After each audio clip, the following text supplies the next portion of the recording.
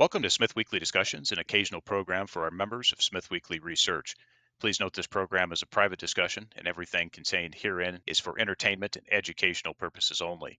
With that, we hope you're in a comfortable position, along with your favorite beverage, to enjoy the discussion. We remind our audience to examine our show notes attached to each of our shows to better understand how our program functions. Before we get into our discussion, we want to say thanks for questions coming from our audience at Smith Weekly, including Mike P., Luke A., Paul M., Jackie A., and Dustin J. On the program today is a new guest of a company that has been with us in the past. Mr. Brian Reinsborough is with us on the program. Brian is the president and CEO of Reconnaissance Energy Africa, an oil and gas exploration focused company that is advancing work in Namibia's Kavango Basin, of which the company holds concessions over about 8 million acres. The company is listed on the Toronto Venture Exchange under the symbol RECO, as well as on the US OTC markets under the symbol RECAF. Brian, it's a pleasure to have you on the podcast. Well, thank you so much. I'm glad to be here. Yeah, it's great to talk to you, Brian, and get an introduction from you. And to kick things off here, and given it is your first time on the program, why don't you give us a flavor for your background and experience in the oil and gas sector, as well as within this junior natural resource business? Sure. No, thank you. So I've been in the oil and gas sector for about 34 years. I am Canadian. I started my educational career in Eastern Canada, of all places, and then migrated out to Calgary and started my oil industry experience there. Mobil Oil hired me way back in the mid 80s and progressively moved me further and further south until I landed in Dallas and worked in their global new ventures group for a number of years, working around the world, South America a bit, North Sea, Russia. Spent a few months going around the world talking through all their divisions on some creative ideas and how to improve exploration techniques, which was very fun. And then after Mobil, I ended up going to graduate school at University of Texas here in Austin, where I studied some rocks over in the North Sea, Rift Basin over there. And then from there, I came back and a Canadian company called Canadian Oxy, which is now was subsequently named Nexen, hired me. And I worked Asia for a bunch of years, Australia, Indonesia, Vietnam, all those frontier basins in that part of the world, and really help them sort of get an idea how to build an exploration program in that part of the world, which was fun, fascinating, geologically part of the world. In 1997, they sent me down to Dallas, Texas, to look at something called Deepwater Gulf of Mexico. As a young geologist, I sat in the office and scripted a business plan to build a business unit for them. And about 12 years later and 17 discoveries later, I was president CEO of the U.S. company and built a very vibrant, recognized deep water business unit. Lots of discoveries there. And that last well I drilled with them at Nexen was a prospect that ended up being a discovery called Appomattox, which was about a 700 million barrel discovery, one of the largest ones in the Gulf of Mexico. At that point in time, I was thinking about doing my own company, but private equity was after me pretty heavily in that period of time. That was 2010 period. And I ended up talking to all the big firms, actually. And Warburg Pincus, a PE firm out of New York, was the one that sort of really resonated with me. And they put an offer on the table that was fairly unique at the time, in that they offered what's called executive in residence. What that is they said, Brian, come on board. We'll give you funding for a year and think about where you want to write a business plan and we'll fund you. So I did that, went into a room again with a blank sheet of paper again, and wrote a business plan to build another business on my own in Deepwater Gulf of Mexico.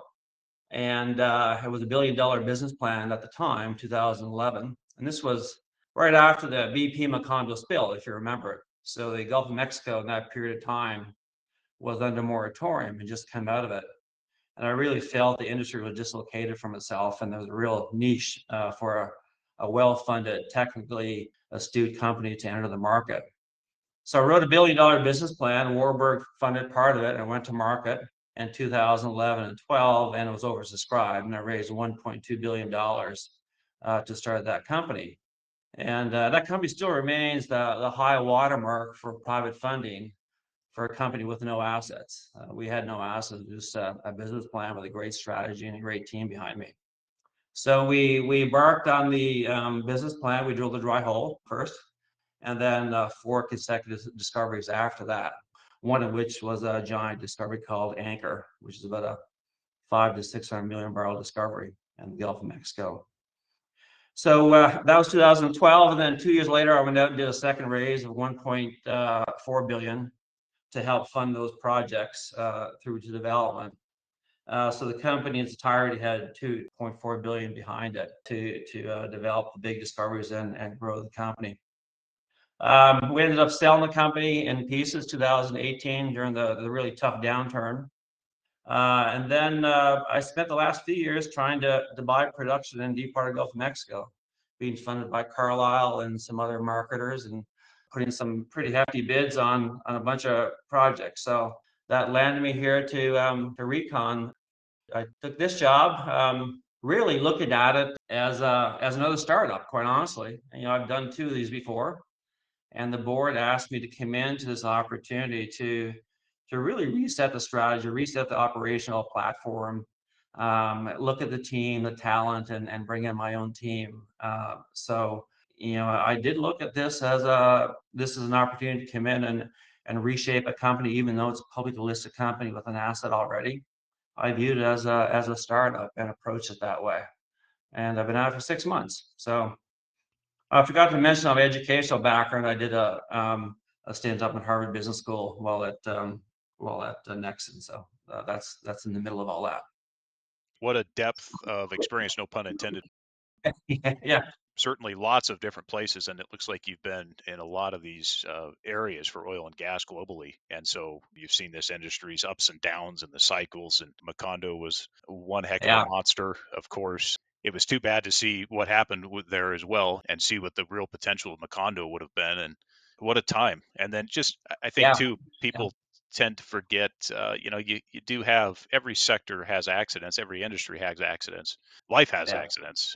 But when you look at all the successful operations around the world, people tend to forget how much success there is versus some of the problems that arise. And so keep it in context, right? And let me ask you this. What compelled you to come and look at Recon Energy Africa and the assets that it had? Multi-dimensional, actually. The first one, as I mentioned, is that I really looked at this as a startup, an opportunity to come in and reshape a company and turn it around, quite honestly. Top to bottom, bring in my own team, reset the strategy, reset the performance expectations, all of that. And I'd done this twice before. The 2 previous ones were from a blank sheet of paper. This one's a little bit different because it has some history. But corporately, I was given the mandate to straighten the ship out, basically. So the corporate standpoint, I felt really comfortable on taking the role on, given my background. Now, technically, I had a chance to look at the data prior to accepting the role. And I went in, I looked at seismic data, I looked at all the well logs, and a couple things struck me. First is, very rarely in this sector, in this day and age, do you get an opportunity to go in and explore an entire sedimentary basin under one leasehold. The industry right now is very fragmented.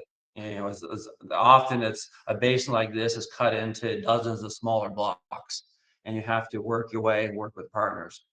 But here we have 6 million acres in Namibia and the entire rift basin and a full belt under one concession. So I felt that as a fairly appealing opportunity in this juncture in my career. And then secondly, when I started looking at the data, the company drilled 3 wells a few years ago, and they drilled them blind. 2 of them were blind, actually, without seismic data. But yet these wells had oil shows in them. All the cores they took in one of the wells had oil saturations to some degree. And they weren't drilled on geological traps, but it showed me the petroleum system was working in this rift play. So, that raised some alarm bells from my standpoint that something seemed to be cooking here. And then thirdly is that, the concession has 8 to 10 gas thieves on it, with oil content in it. That's really unique to have. I mean, this is what explorers did, 30, 40 years ago, looking for giant oil fields. In Indonesia and the Middle East, where they went around and traced oil seeps and surface anticlines and drilled for giant structures. So having those gas seeps in around the Rift Basin, gas seeps in around the Fold Belt, again, checking the box for me. That's something maybe cooking in this basin. And then the last one, when I looked at seismic data, the Fold Belt, the Demerara Fold Belt, which they really just discovered last year when they shot seismic, was eye-popping.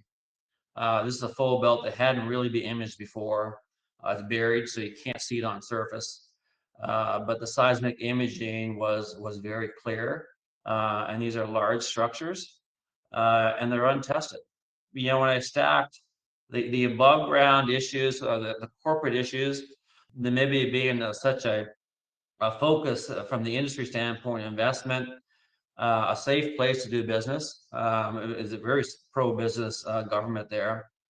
And then the subsurface elements, it all stacked up to something that I really felt I could turn the ship around and find a lot of oil. So that's why I did it. Brian, thank you for that. And it is quite compelling, some of the reasons you mentioned, and you found a lot of things that certainly are compelling to me as well. And so, looking forward to Mhm. seeing some of these things. And I'd like to dive into, before we Yeah, get into Recon Africa in more detail for a moment, I'd like to just step back, Brian, for a moment and just ask about your views of the broader oil and gas market as things stand today. In terms of the economics of where we are with current prices, pressures facing the industry, and really how it has evolved since you entered this business because you've been here for quite some time. yeah. No, the economics. I feel I'm a big oil advocate. I've explored for oil all my career. So, and I think we'll find oil in this concession. The pricing we're at right now is a great price range, $70 to $80 WTI range, or 85 to 90 Brent.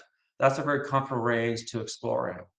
And I think the price will sort of stay in that range for the foreseeable future, bounce around a bit with local supply demand disruptions and geopolitical stuff that always seems to happen. But that norm will be in that range, I believe, $70 to $75, which is a very comfortable spot for the oil and gas sector.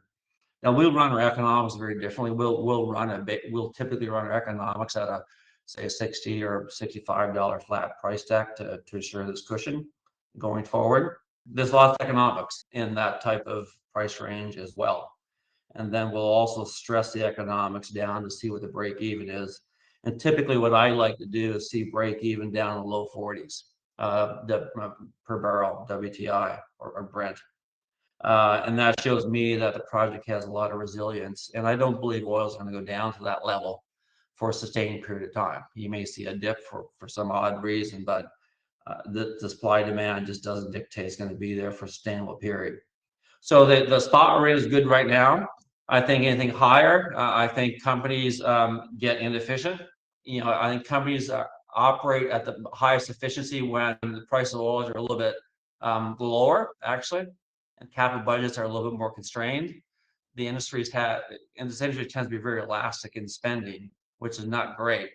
But I think this price range in right now is a very good price range for economic development of what should be most conventional and unconventional resources. Excellent. Just one more topic before we get into Recon Africa. Many people Mhm. today say the phrase fossil fuels, but probably don't think Yeah, or even stop to think about what that really means. And instead of thinking it, there's a tendency to lean on feelings, if you will, instead. And yeah, yeah, what prevails is that oil and gas is some unnatural occurrence, Brian, that is, generally does more yeah. evil than good. First, talk about this energy, how it comes from the passage of time and, of course, the fossil reference in the phrase, and then give us your view on the importance of petroleum products in our daily lives, Brian, and how these forms of energy have brought Yeah. substantial numbers of people, less, of course, failed government policy, out of essentially peasantry and poverty. Yeah, so three components. Let me let's first talk about the technical side that you asked of fossil fuels, and then let me talk about the scale it's required to bring those fossil fuels to market, and then let me talk about the end product, which is what people use on the value chain. So fossil fuels, they're actually are generated millions and millions of years ago by plants that are deposited and buried over long periods of time, sometimes hundreds of millions of years actually to great depths. And those plants, the carbons are transformed into hydrocarbons with temperature and time, quite honestly, and pressure. They turn into kerogen and then into oil, and the oil migrates from those are called source rocks. They migrate then into reservoirs and settle there into geological structures where people like us explorationists try to put together the pieces of the puzzle to try to figure out where these geological structures are and then drill them.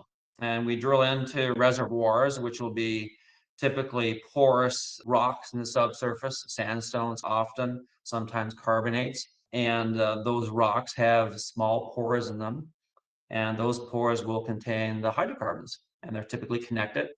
And when you drill down and put a drill pipe in it, the pressure in the rocks will push the hydrocarbons out into the pipe up to the surface, and we produce that. Now, the geological process from the plants to being buried and being cooked, that's millions and millions and millions of years for that to occur. And oil companies like ourselves, we employ geoscientists and geologists and geophysicists and experts to try to figure out that whole process by means of using seismic data and well data to really figure out that geological history and put it all back together so we can predict where we want to invest to drill going forward. It's not easy. I mean, it's Mother Nature can throw you some nasty curveballs at you when you think you have it all figured out.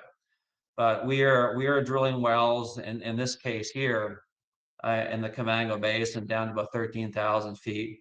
And we're drilling into rocks that are, 700 to 800 million years old and trying to figure out the geology of it. Now, luckily, the seismic data we have is good quality, and we can see these structures quite well. But we're trying to piece together that geological history from when it was formed, and when the source rocks were deposited, to when they were cooked, when they were migrated, and when they were accumulated, and make sure it stays there, and then we drill it. And then the other part of the whole value chain of hydrocarbons to end product is that middle part, which is commercialization. And what a lot of people don't understand about fossil fuels is just the time and money is required to bring a barrel of oil to market.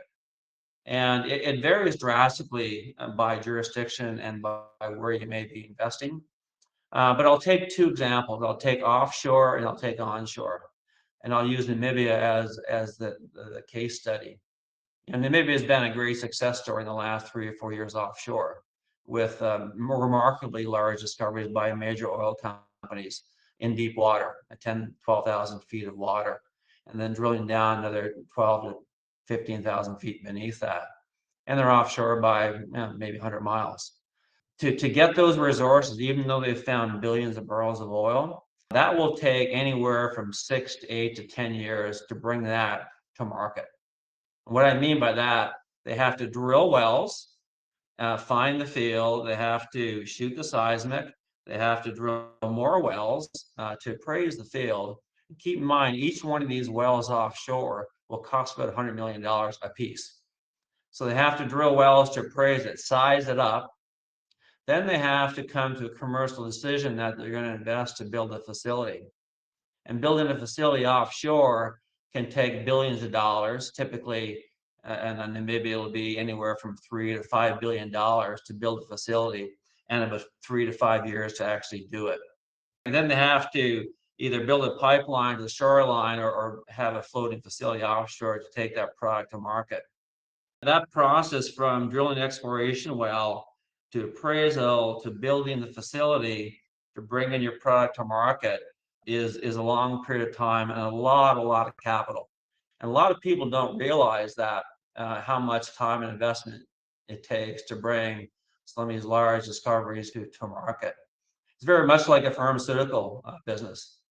Pharmaceutical companies have a big J curve as well on experimental drugs. Lots of shots on goal, lots of failures actually, but the big ones that hit, companies can make billions off it. But going through clinical trials can take 3, 5, 7 years. So the oil industry is not that different, actually, when you look at the fundamentals. Lots of shots on goals, lots of failures. The big ones pay for all the failures, but the J curve is really large, and the time to get to market is really large. Now, I'll compare that to onshore. Onshore is a little bit different, but there's still large capital required to bring it to market. Luckily for Namibia and our concession, our wells are not as expensive as offshore. These are $6 million wells and $11 million in Namera. So a fraction of the cost of offshore. If we find something, I'll go over the economics later on in the podcast. We feel we can have oil on production within about 2 years of discovery. And that's a really short cycle time for the oil and gas sector.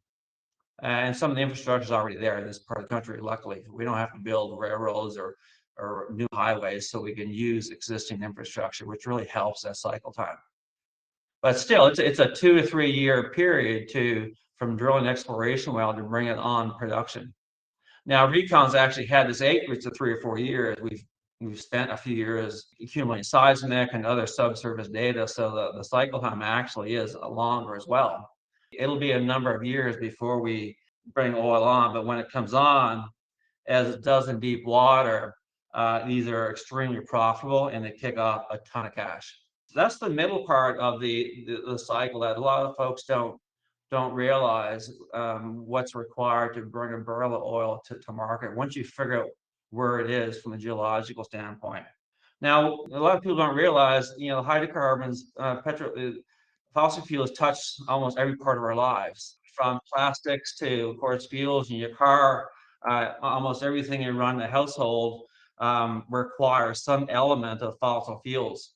I believe, and a lot of experts and a number of sectors attached to the energy industry believe there is going to be a transition eventually to renewables, but fossil fuels are going to be here for a few more decades at least because of that transition. And the world needs this type of energy to move forward. But also what we see, and again, I want to focus back on Namibia. For a developing country like it, resources like they found offshore, what we think we're going to find onshore is transformational. It's transformational for the country, it's transformational for communities, it's transformational for families who've been in a really, really tough spot for many years. We have a very, very strong local content philosophy when we started developing of employing people. Up where we have our concession, the unemployment rate up in this part of Namibia is hovering around 50%. So we have very strong government support, of course, in Windhoek all the way up to the local governments.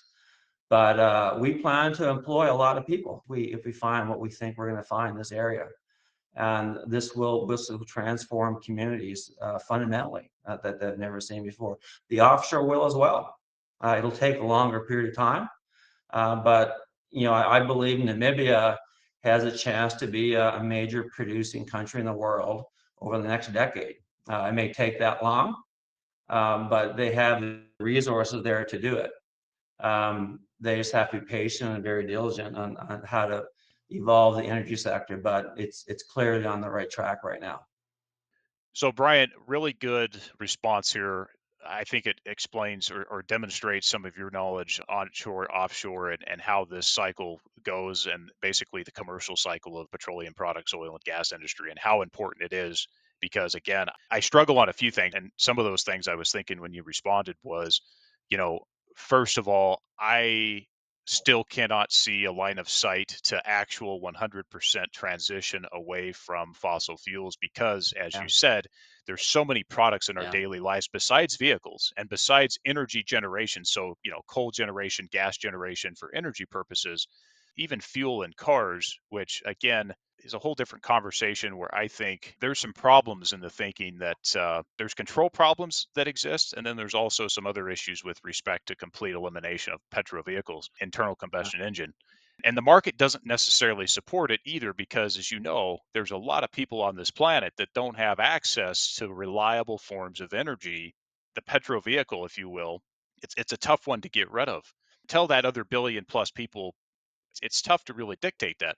You and I both know the renewable question.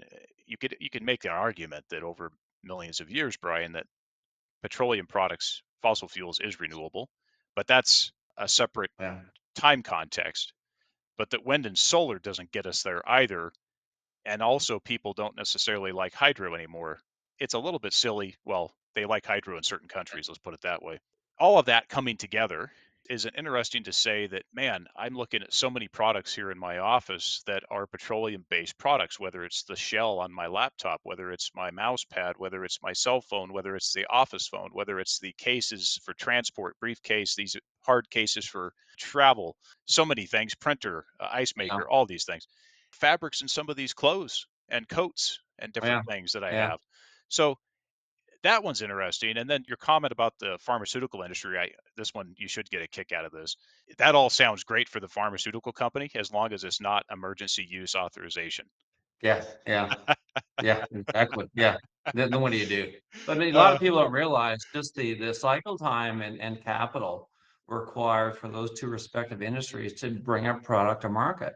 right, And you just don't turn on oil. It takes a ton of investment and a lot of failures actually to find the a home run.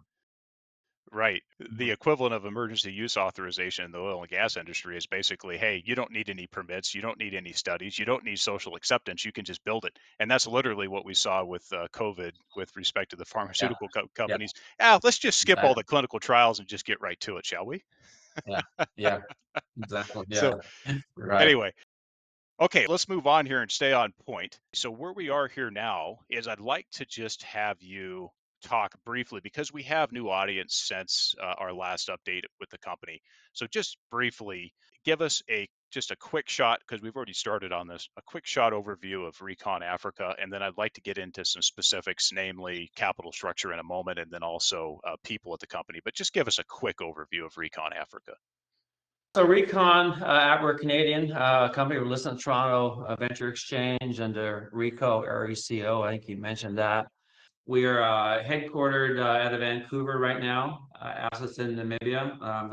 Those are our main assets right now. Offsetting acres in Botswana.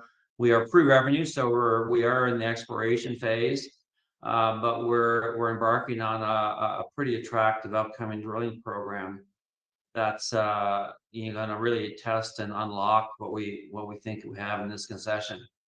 So the company history we've been public for 4 years, 3.5 years now.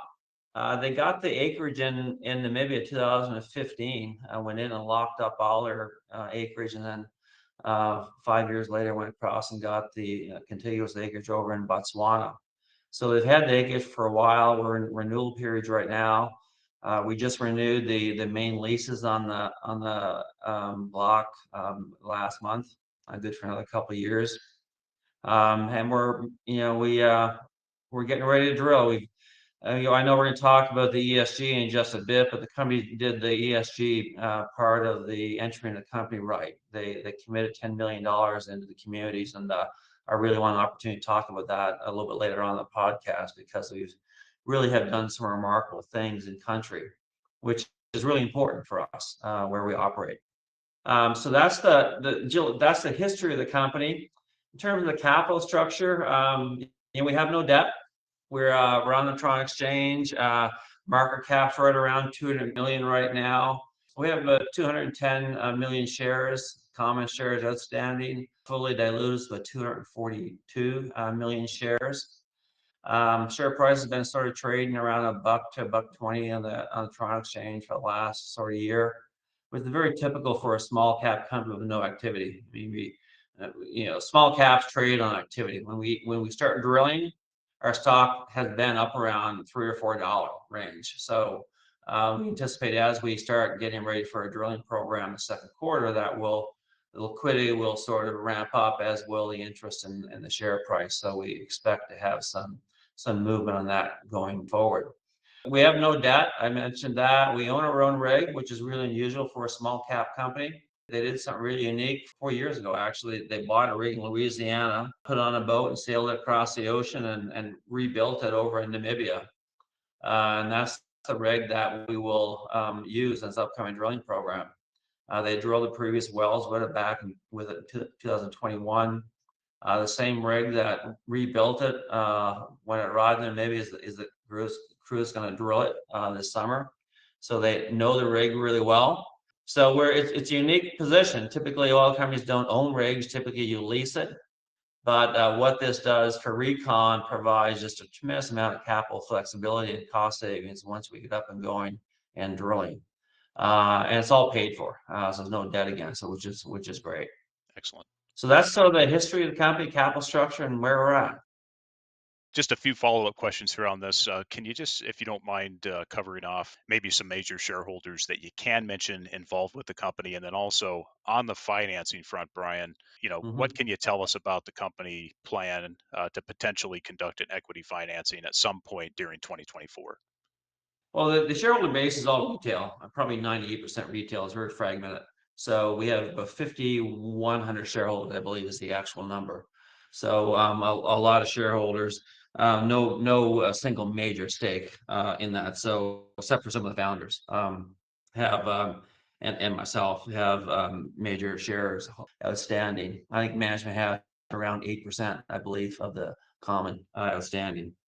That's one of my goals actually is to move the shareholder base a little bit more institutional, a little bit longer hold, and as we go down this path of drilling and beyond.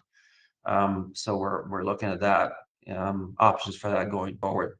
In terms of capital requirements, raises going forward, we're right now we're embarking on a dual process. We have a joint venture process going on right now. We opened up the data room just before Christmas, and we hope to have it wrapped up sort of the end of the first quarter timeframe. Yeah, what we did when I came on board is I hit the pause on almost everything and brought in a new team, which I'll talk about in just a few minutes. But we also scraped the old VDR, which was previously in the market, and rebuilt it back up with a new interpretation and new calibration of data. And the story is really, really solid right now. Industry likes it a lot. So that dual process JV is going on. We'll see what comes out of it. If we like what we see, we'll go with it. If not, we'll look at potentially doing some equity and drilling this ourselves. Just a few words, as you mentioned it there, on people at the company, support service providers that you want to mention, and then why don't we get into the drill program after that? Sure. No, I have a great executive team around me. Combinations of folks who've been with Recon for a few years. Had the luxury of bringing in some new executives with me, and also a technical team. So when I came on board in August, I did bring a general counsel with me, Adam Rubin. He's a GC who started my two previous companies with me. So we've worked together for over 20 years now. And Adam's he's much more than a lawyer. He's a very commercial, entrepreneurial guy. So he's a problem solver, not a problem identifier. So he's been doing a fabulous job and taking care of some big ticket items since he's come on board.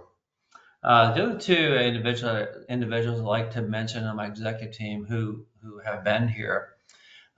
First is a lady up in Alberta. Her name is Diana McQueen.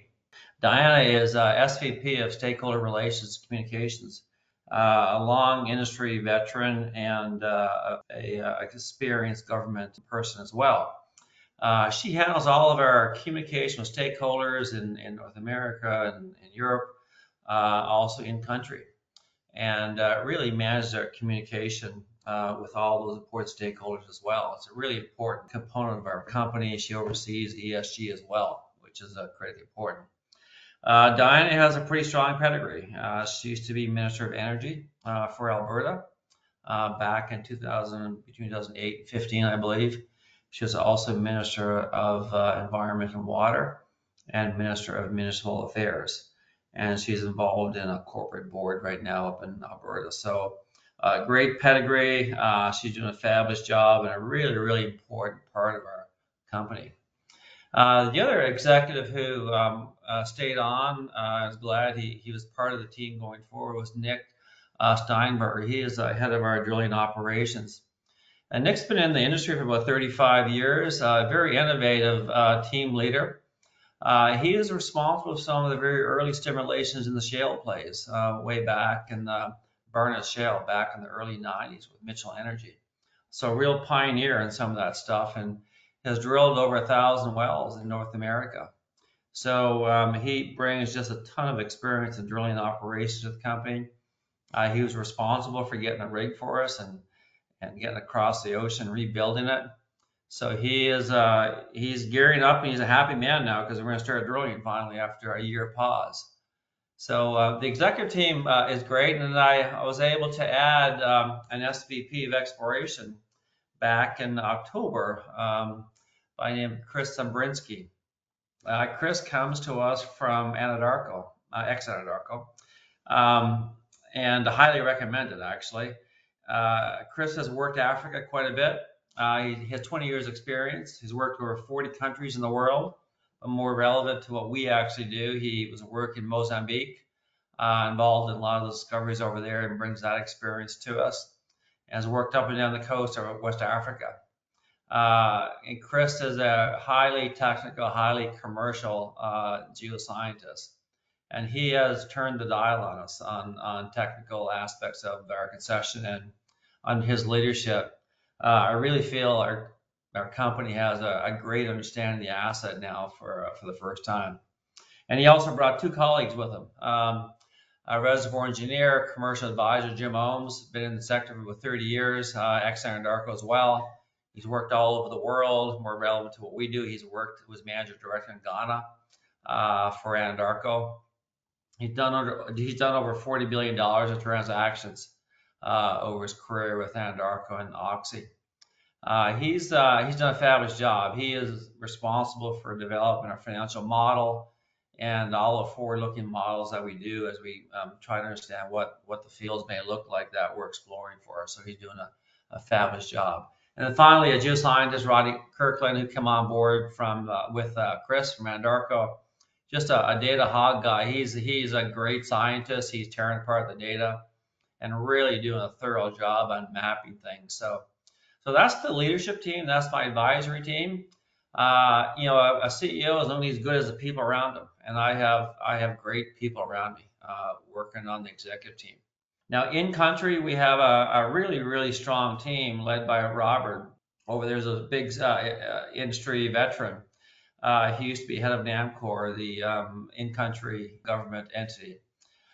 Very well recognized, very well established in the oil and gas sector in Namibia, and has done just a great job at representing Recon in the industry. And then we have about another 20 people in country at various different levels, some really, really talented people over there. I've been really, really pleasantly surprised at that organization. And that's an important part of what we do because that's people on the ground. These are folks who are going to be dealing with communities that we involved in. They are the front line of Recon Africa, and they represent us really well. So I'm pleased top to bottom how the organization has turned around in the last 5 months under my leadership. Lots of experience, and I liked how you characterize it. You as CEO, you're only as good as some of the people surrounding you, right? And I really appreciate Exactly. that comment. I think that's completely valid Yeah, and so true. yeah, Let's cover off the exploration drill program that's planned. yeah, You guys have an upcoming program. Talk some details here, what you can share, of course, because I know yeah, this is planned, but it's coming very soon. And then, yeah. specific to the program, what do you expect to accomplish on this essentially exploration restart, and what do you think it will demonstrate? Yeah. We're embarking on a drilling portfolio. And I use that term because I built my career, success of my career on drilling portfolios, not drilling wells.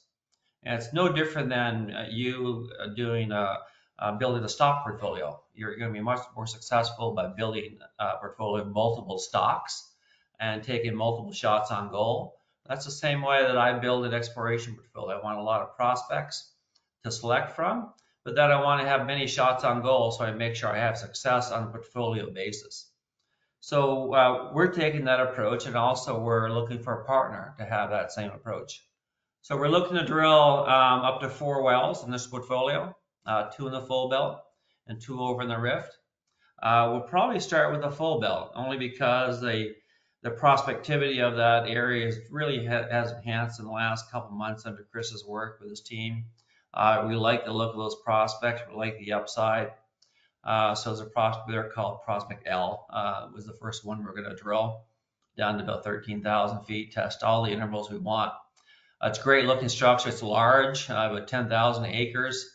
Just for a dimension, if you were to drive from one end of it to the other end of it, you'd be driving for 21 kilometers and still be within structure. So these are big beasts, and these are important wells because if they hit, we unlock a trend here. We don't just unlock the value of that one prospect, but there's multiples beyond it. So we wanna drill it for successful, probably sidetrack, and we're actually going to have production testing equipment on site. So we'll be able to test whatever fluid content we find in it. We plan to drill back to back on these 2 full belt prospects, L and M. They take about 3 months to drill each, down to about 12, 13,000 feet. Probably take a break and then move over to the rift, and then start drilling some of the rift wells, which are a little bit shallow, or a lot shallower actually, and shorter in duration, and drill a couple of those sequentially as well, with the same thought process, being able to either sidetrack and or test anything we find in the rift. We're also contemplating a seismic program, possibly over in the rift, tighter grid. And the reason there is that we really want to understand what the prospectivity looks like along the fault margin, which is the main play element in the rift. These rift evolves, and how these evolve is that there's typically what we call a string of pearls, a whole series of these small accumulations being about 100 million barrels. But you got to be able to see them and see them accurately. So we may end up doing a type 2D grid prior to drilling over there to make sure we see things really, really accurately. But we're excited about that rift program as well. So that's the sequence. Once we get going, we're probably going to be active for a better part of probably well over a year, actually, probably 5 quarters, it looks like, what we're planning. Brian, talk just a little bit about 2 things here. One, for this campaign, what do Mm-hmm. you expect to see in terms of Yeah. overall capital cost for this campaign? Question 1 there. And then let me couple that also with, just for some of the audience who may be not familiar with the types of systems that we're dealing with in the Kavango Basin, just talk Yeah. about the depths, the formation type, conventional, unconventional, and also fold versus rift. Yeah, first one, capital. So as I mentioned earlier, a typical well in the rift will cost about $6 million to drill down to total depth, and then another 1.5 million to actually do a production test.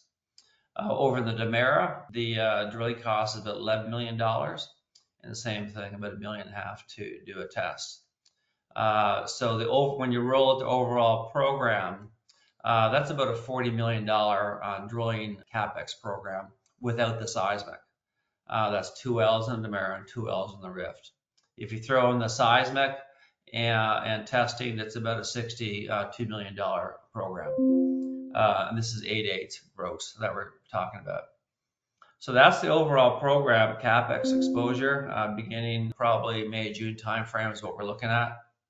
And once we get going, it's going to be continuously drilling. Now, in terms of what we're actually drilling, there's 2 very specific play types, the rift and the full belt. They're very different profiles. Now, spatially, they're close together. They're probably about 5 kilometers, 7 kilometers away from each other. Our rift play is drilling clastic reservoirs. A clastic reservoir would be a sandstone, similar to what you'd see out on a building somewhere. You walk by, it's a beige sandstone rock. We'll be drilling those down to about 3,000 feet. And the setting of a rift is the best way to describe it would be in the subsurface. We view it as geoscientists as picture a canyon forming and a big delta coming up and dumping sands into a canyon and forming these big sort of delta fans along the margin of a canyon. And then that all being buried down the subsurface. So that's what a rift margin play looks like, a big fault margin, a bunch of sand's being dumped down, shale's going over it, trapping it, and then eventually oil coming and accumulating in those traps. So we're trying to find those types of accumulations in the rift margin. Now, basins are very prolific around the world. In fact, about 40% of the world's oil comes from rift margins, rift basins, I should say. So it's a great basin to explore in. Some of the biggest basins in the world, you may be familiar with North Sea, for example, is a rift basin, and there's giant fields in that basin. Structurally, we have some analogs to it in our basin, we feel, but they can be extremely prolific as well. When it works, it can work really, really well. So we like to look at the rift play. We got a little more seismic to shoot to make sure we image this really well. And the other thing I'll point out is that the previous wells the company drilled a few years back were in the rift play. So they tested the rift section. They were off structure. They drilled them blind, but they found oil in all the sidewall cores. So we know that the system's working over here. We know there's oil that's come through and migrated through. Now it's our job to find out where it's accumulated in commercial quantities.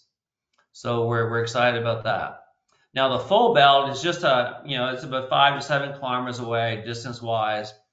And the full belt, the best way to describe it is, if you look at a mountain range, Rocky Mountains are full belts. What we have over here is a buried full belt. It's been buried down in the subsurface and covered over with a lot of sediments. But these are large, big bends in the rocks that form by compression. And those bends will have sandstones in it and also carbonates.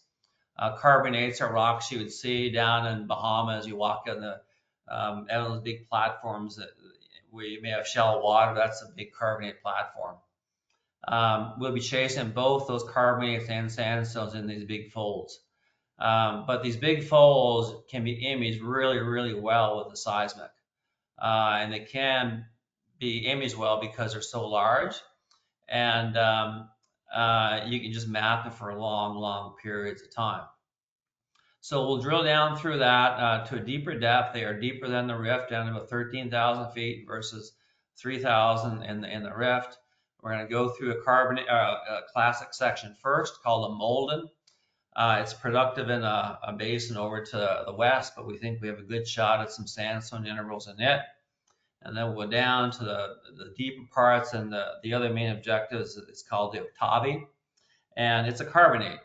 It's fractured carbonates. It has good porosity and permeability, which stores all the oil in it.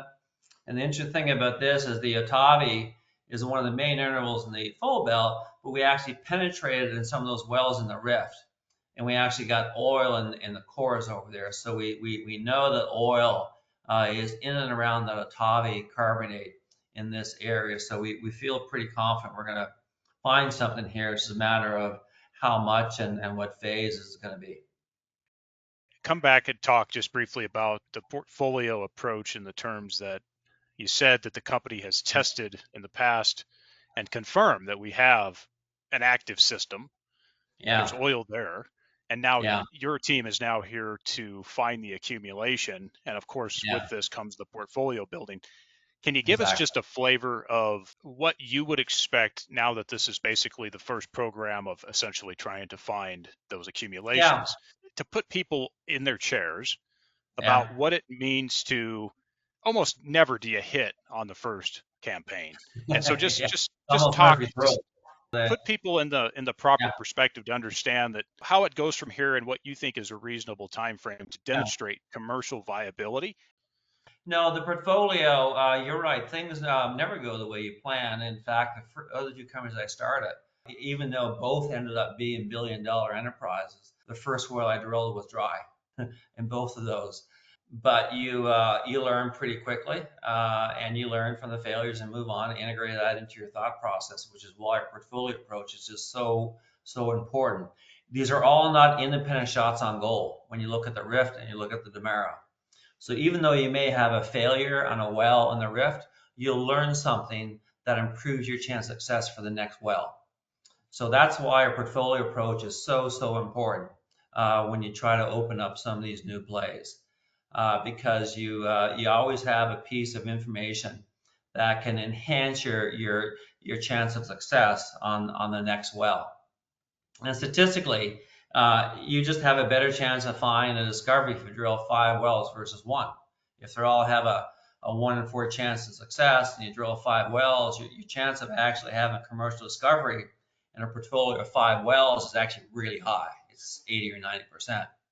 So that's why a portfolio approach on drilling a new play out is just so important, and having the financial staying power to stick with it. I've seen so many companies over the years not take that approach and walk away from a play prematurely, only to someone come in on their heels and then find a big discovery. So we want to test this thoroughly, and we want to test this very methodically in both these plays. In the rift play, we're going to drill down about 1,000 meters, about 3,000 feet. Take about a month to drill, actually. They're not deep wells in the rift, which makes the economics look just really, really good. So they're shallower wells and easier to drill. We know the stratigraphy, we know the rocks are going to go through the pressure environment. So the drilling profile should be fairly known and easier to get through. Over in the Demerara, we're going to drill down. Most of the wells will drill down to about 13,000 feet. Now over there, we're drilling through some new rock that we haven't drilled before, probably a little bit slower drilling. And in that case, these wells will take about 3 months to drill down to total depth. But luckily, we can see these images really well, and we'll be able to track where we are on the seismic profile really well as well. Appreciate all that. It's excellent. And I appreciate you putting it into context for people so they can understand that there's a process to this and it takes time. And as you know, sometimes us investors can get impatient. So we know how that goes for sure. Yeah, Uh, yeah, Talk for me for a moment. I want to cover maybe two things on the community front. yeah, First, just overall community work, government relations. And I really suppose we should add, of course, the outside NGO management in the sense that we have to manage these NGOs now, specifically, of course, those NGOs who like to run around the world and attempt to disrupt and police essentially under the act of, sure. broad sweeping blanket of environmental shield and basically an Yeah, agenda on environmentalism. Of course, they hide behind this as their purpose, which is a little bit odd as well. But yeah, talk about just those couple fronts and then what yeah, the company is doing on these fronts. And specifically, I'm really interested in hearing about local community and, of course, the local yeah. government front. Well, one thing that I'm very proud of at Recon, and the founders of the company got this right, was our ESG program, the environmental, social, and governmental part of the company. When they came into Namibia, they committed $10 million Canadian to the programs and where we're going to operate. And that's a lot of money for a startup, $10 million commitment. But boy, they got it right. It pays dividends as you build an enterprise in a country like this. We are part of these communities. We plan to be part of these communities for a long period of time. On the community side, I'll outline what we're doing, but I'll give you a story and just how impactful it can be.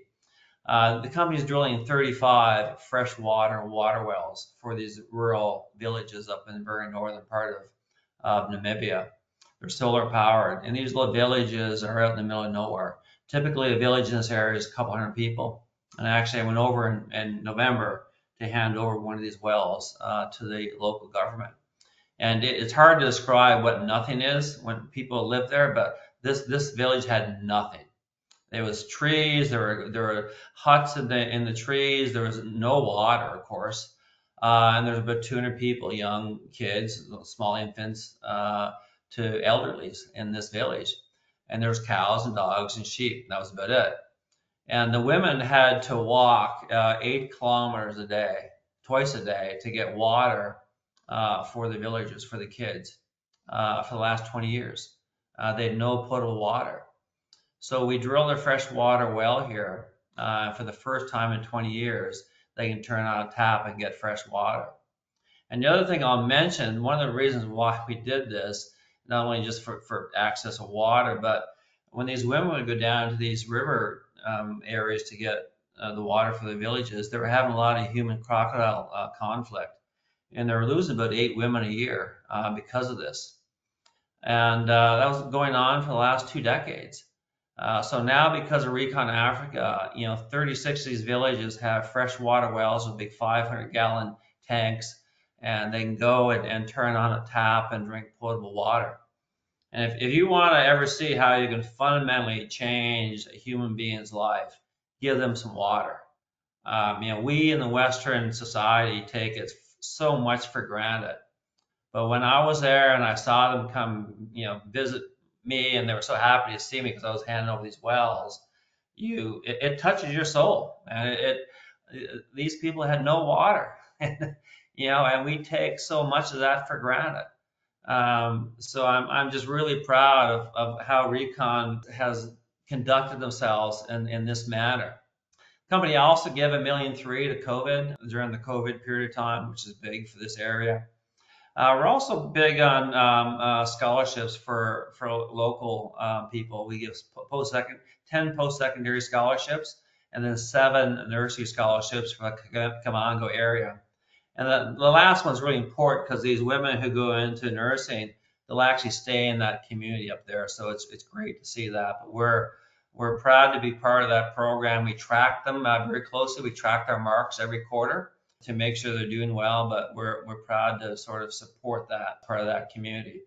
So those are probably the big highlights of what we do. There's lots of other smaller programs that are really great things that we do. We have a Never Walk Alone program where I think we give $50,000 a year to buy shoes for kids at night, so they don't have to walk home with no sneakers on or running shoes. Things like that really allow us to become part of the community that we're involved in. So that just makes us really proud. On the unemployment side, I mentioned earlier in the podcast that up in this area in northern Namibia, unemployment is high. It's I think officially it's around 55%. Unofficially, it's probably higher, 60 to 70%. When we drill, we employ. In fact, we employ about 1,300 people when we do operations up in this area. This is just drilling. This is cutting roads, debushing, it's manning the sites, it's getting water trucks, all the different supplies. So we employ a lot of people, and our local content, when we sublet out contracts, that's a factor in our equation. It's actually a calculated number that we want to hit on any subcontractors that come in. And when I go meet the governors over in Namibia, they ask me very, very straight, like how many people are you going to hire? How many locals are you going to employ? Because of course that's their purpose. But Recon is doing their work and employing people. Now, if we have a discovery here, we'll employ tens of thousands of people in this rural area, and we'll change their lives forever. In terms of just livelihood, in terms of what the economy can be underpinned by will be just fundamentally different if we're successful here. So we're looking forward for all of that in this area of the world. For a small company, we got this right. This is aside from the technical work we're doing and how we're leading the company with technical excellence, I would say the ESG is right up there as well. We just have a very, very strong program that's very proactive and gets out in front of it. But fundamentally, it's part of every business decision we make. And underpinning that is we want to be part of the community in which we operate in. I will mention we also have a very well-developed stakeholder engagement plan. And what that means is that we have a plan to speak to officials all the way from the President's Office of Namibia down to local villagers. And it's mapped out in terms of who we need to speak to, why we need to speak to them, and what our forward engagement plan would be. So when we kick into operational mode, we kick into drilling or hopefully production, we have a well-developed plan on who to speak to in governments, regional bodies, non-government NGOs, state-owned companies, traditional local authorities, down to the villages, to schools, down to conservatories, to water committees. So that stakeholder communication plan is just really important to execute to make sure we're touching all the right points all the way down the community and government chain, so we're all aligned. They know exactly what we're doing. They know who we are. They know why we're doing it. so we get this right. That's what we're trying to do. Brian, lots of good stuff there and lots of parts and lots of careful, delicate management on all those fronts. And Absolutely, uh, yeah, absolutely.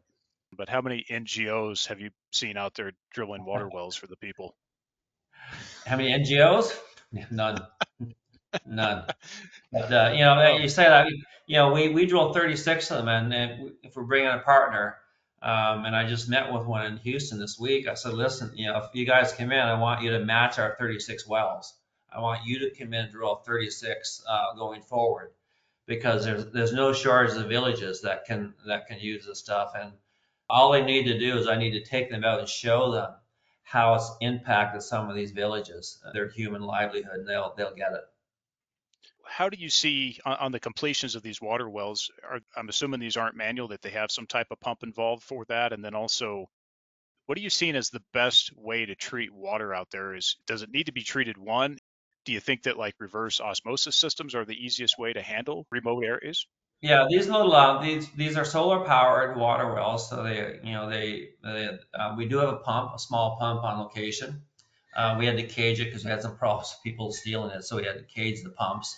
And then we drill down. I think it's about 200 meters. We drill down to a regionally known aquifer that we tested. We sampled it to make sure it's potable with no impurities in it. And I think there's a small filtration system in it, but not a lot needed actually. It's fairly pure water. And then we have typically 2 to 3 500-gallon tanks attached to that water well that store the water when it's not sunny, of course. So they'll always have access to water, whether it's a rainy season or whether it's a sunny season. That's That's great. how it works. And these they're not very costly to get done. They're self-maintained. We drill these, we get them going, and then we operate them for a bit, and then we hand them over to local governments to take ownership in. And we did Great. a bunch of that last fall. That's excellent. And as you know, Namibia is a tough place for water. I mean, whether you're talking about uranium mining operations or Yeah, gold mining operations in the country that exists, there's a desalination plant, there's more yeah, planned. Nam Water has its hands full with water distribution issues. So really, really appreciate what you're doing yeah, there on that, because yeah, it's so meaningful for the local people and for the local government. yeah. Let's just imagine that there's some success with onshore in Namibia. Something commercially viable, economic turns out to be in the basin. Talk about, you mentioned earlier, you said life changing. Talk Yeah. about if there was success, whether it's Recon Africa or some other company, if there was success in the basin, talk about the economic potential and the lifespan of successful operations in terms of direct benefit to Namibia at the local and national level. That's a great question because we're in it to produce oil and generate prosperity for the local communities, for the regions, for the country. I think if we find oil here, we're going to be the first oil production that Namibia will have. It will far outpace the deep waters because of the stuff we talked about earlier: cycle time and ease to drill and access to infrastructure. All those things are conducive for an early production system. So let me just walk through an expected case in the rift scenario that we did our economic analysis on. And the rift wells, you remember, are about 3,000 feet deep. They're not excessively deep. About $6 million to drill. We believe we can get a discovery on production about 2 years after our discovery well. So if we drill that well in 2024, we can bring on production in 2026. And right now, we did a reservoir simulation, which means we collected all the rock data and the seismic data, and we did a three-dimensional physical simulation of how these three prospects would produce if there were fields. And it's about 100 million barrels between the three of them. We projected out of a 50,000 barrel of oil per day facility on this project. Plateaus for about 3 years and then declines out. These things produce for about 25 years, and that's the life of one of these fields. Now we'll be exploring around it, so we'll continually backfill that, but this is taking 3 fields and completing it out for its life. A couple things I want to point out. One is the low drilling cost yields really good cycle economics. Secondly, the rocks that we're going to penetrate for reservoirs are really, really good quality rocks. Good in terms of storage, which is porosity, and good in terms of permeability, which is connectivity. Some of the best you see in the world, conventional. And these are all conventional. This is all conventional developments. Nothing, there's no unconventional here at all. It's all conventional reservoirs. But we have great rocks we're going after. We expect a typical well in this play will come on stream about 3,000 barrels of oil per day. And we're going to bring on about 25 of these in this field. And each well will accumulate about 3 million barrels of oil, which is really high when you compare it to onshore US. So when you combine all those factors, what that means is the thing kicks off a ton of cash. A year one production at a $70 price tag, this field generates $500 million of cash flow, and it actually pays out in that first year. After tax, cum cash flow after payout is about $1.4 billion net to Recon. So you get a sense on just how prolific a development can be here if successful. PV10 of just those three fields is about $700 million net to Recon. And the F&D, this is a measure that we use in the oil and gas fields, how much it costs to develop a field all in is about $6 a barrel, which is really, really good. And the project payout, which means when you start spending money, how long does it take to recoup it? That's about 3 years, which is really, really short. So, the combination of everything here yields a really economically attractive value proposition. And you sort of summarize it by the subsurface is working right if it all hits. The cost structure is attractive because it's shallow and also because some of the infrastructure is around. We plan to truck this to Guffenstein, which is the rail system, and rail to the Walvis Bay and get product on the water. There will be upgrades along the way, but that trucking allows us to get early cash flow. We'll probably replace that trucking with a pipeline, medium term, to eliminate trucking forever. But the cash flow early is just really important for us.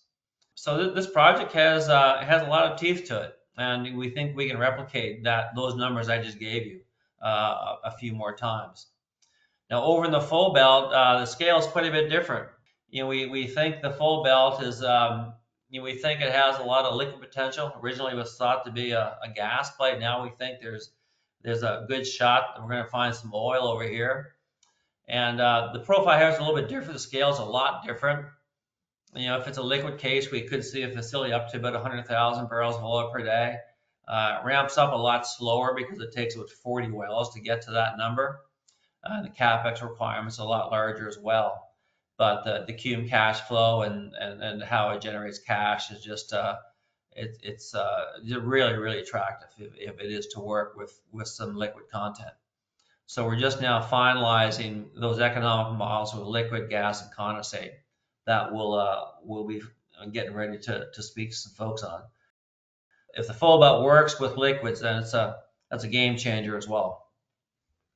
Thank you for all of that, and I think based on that, folks can have a pretty good idea of what kind of benefits can come into Namibia as far as infrastructure, tax revenues, local jobs. I mean, lots of things. Well, national jobs at that point. How about I want to couple this in with my next question. My assumption is you guys intend to prove up a little bit more here before you start having serious discussions with outside parties. But that brings me into my next question is partnering, joint venture, M&A, what have you, and overall strategy, obviously, for the company, Brian, which is to be a producer, but also that you guys have potential scale here that obviously there's enough room for some other folks. But say what you can here, but what do you see on this front, Brian, and really how it looks for partnering, when you might start to have those discussions seriously, and how you would expect to see this portion play out, say, over the next 2 years? Yeah, no, we're in a competitive process right now, so I can't disclose a whole lot. Other than that, when we opened up the VDR, which is the virtual data room, in early December, we scraped everything that was there previously, rebuilt it up with a new interpretation, new views, new economics, everything. And I really liked what the team has done. I really liked the way they built it up. I really liked how our interpretations are data controlled. not speculative. It's all data controlled, and the building blocks are there for a really, really solid story. Now, when we went to market, what I do find is that there are offshore players that'll stay offshore, and I get that. And then there are players who are looking to get into new countries in Africa, and they may look to get into via an acquisition, buying producing properties using their balance sheet. So then it may not want an exploration program like that. So you have to put those two type of companies in buckets. So you have to find partners that sort of fit the niche that we're looking at here. But I will say a couple things. One is industry interest has been high. What I mean by that is when people come in and look at what we have done, they really like what they see. The work really shows really well. It holds together really well. Now, I can't predict the outcome of a JV. You can't predict what a company's going to do. But the companies we've spoken to, they like what they see a lot. Now, what we struggle with a lot is selling some equity, actually, working interest to the market. My explorationists argue that we shouldn't sell anything because we're giving away too much too cheap. And I get that. I gave you some numbers on just what the rift would look like, and just use these numbers as a proxy. The PV10 is $700 million, and a well is $6 million. And we're going to sell that so a company can come in and buy in to a 4-well program in the rift for $24 million and get exposure to PV10 of 700 million and multiples of that. So that's a big delta. It's a big swing on entry cost versus value. So we have to be careful on how much we put into the market, the oil and gas market, and sell, because once you sell, it's gone. So what we may do is perhaps sell a small piece if needed, keep the remaining equity for us, and then sell some additional after discovery at an elevated valuation. That may be a tactic. Or we may decide to drill this on ourselves because it's not a lot of money, and then find what we think's here, and then start talking to a partner post discovery. All those things are still on the table, actually, and we have some pretty active debates on pros and cons of any one of those avenues, which is great. It's good to have that type of diversity of opinions.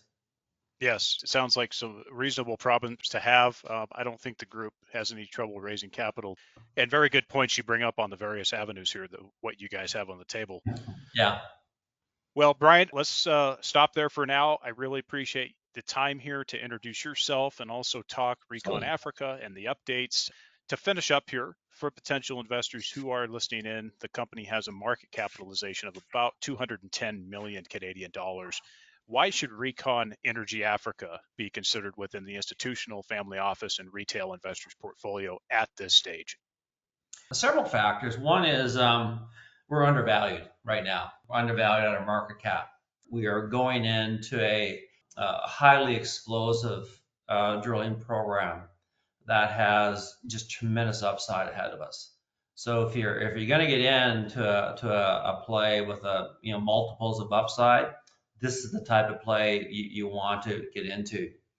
The third point I would make out is that I believe Recon is actually an asymmetrical risk profile. A lot of people say it's a high risk investment. It's all or nothing. My view and the team's view is it's actually a little bit asymmetrical because the petroleum system is actually working here. We know there's oil in the subsurface. They got it in all the cores. They flowed it to surface actually in the pits of one of the wells they drilled previously.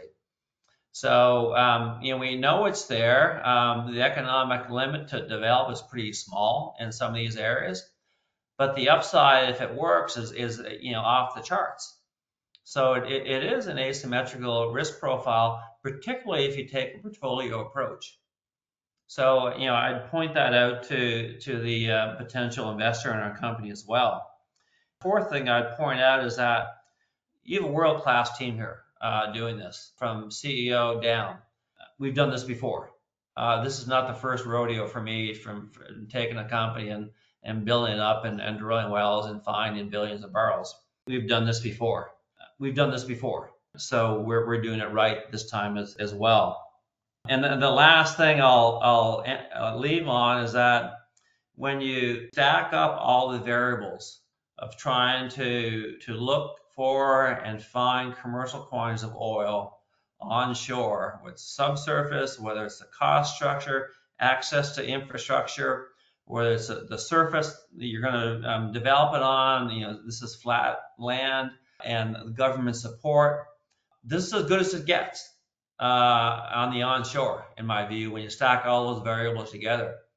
And there are not very many international plays that have this type of explosiveness with all those factors lined up. I'm just we're really, really keen to get after this for all those reasons. I think this is one of the probably most attractive international investments for oil that's at the right price point now with tremendous upside. Thank you for that, Brian. And the best way for folks to reach out to the company. Yeah, we have investor relations person. His name is Grayson Anderson over in London. You go to our website. The email is there. It's easy to access him. Of course, you want to invest. We're on the Toronto Venture Exchange. But if you go to our website and go to the corporate deck, you'll see the information to get a hold of Grayson. And quite often myself or some of the other executives can be available for a quick debriefing if needed. But we're getting ready to go on this program. It's going to be pretty darn exciting. Well, Brian, a pleasure to talk with you. Thank you again for the time and best of luck with the company and progress in 2024. Wonderful. Thank you for having me. Enjoyed the discussion.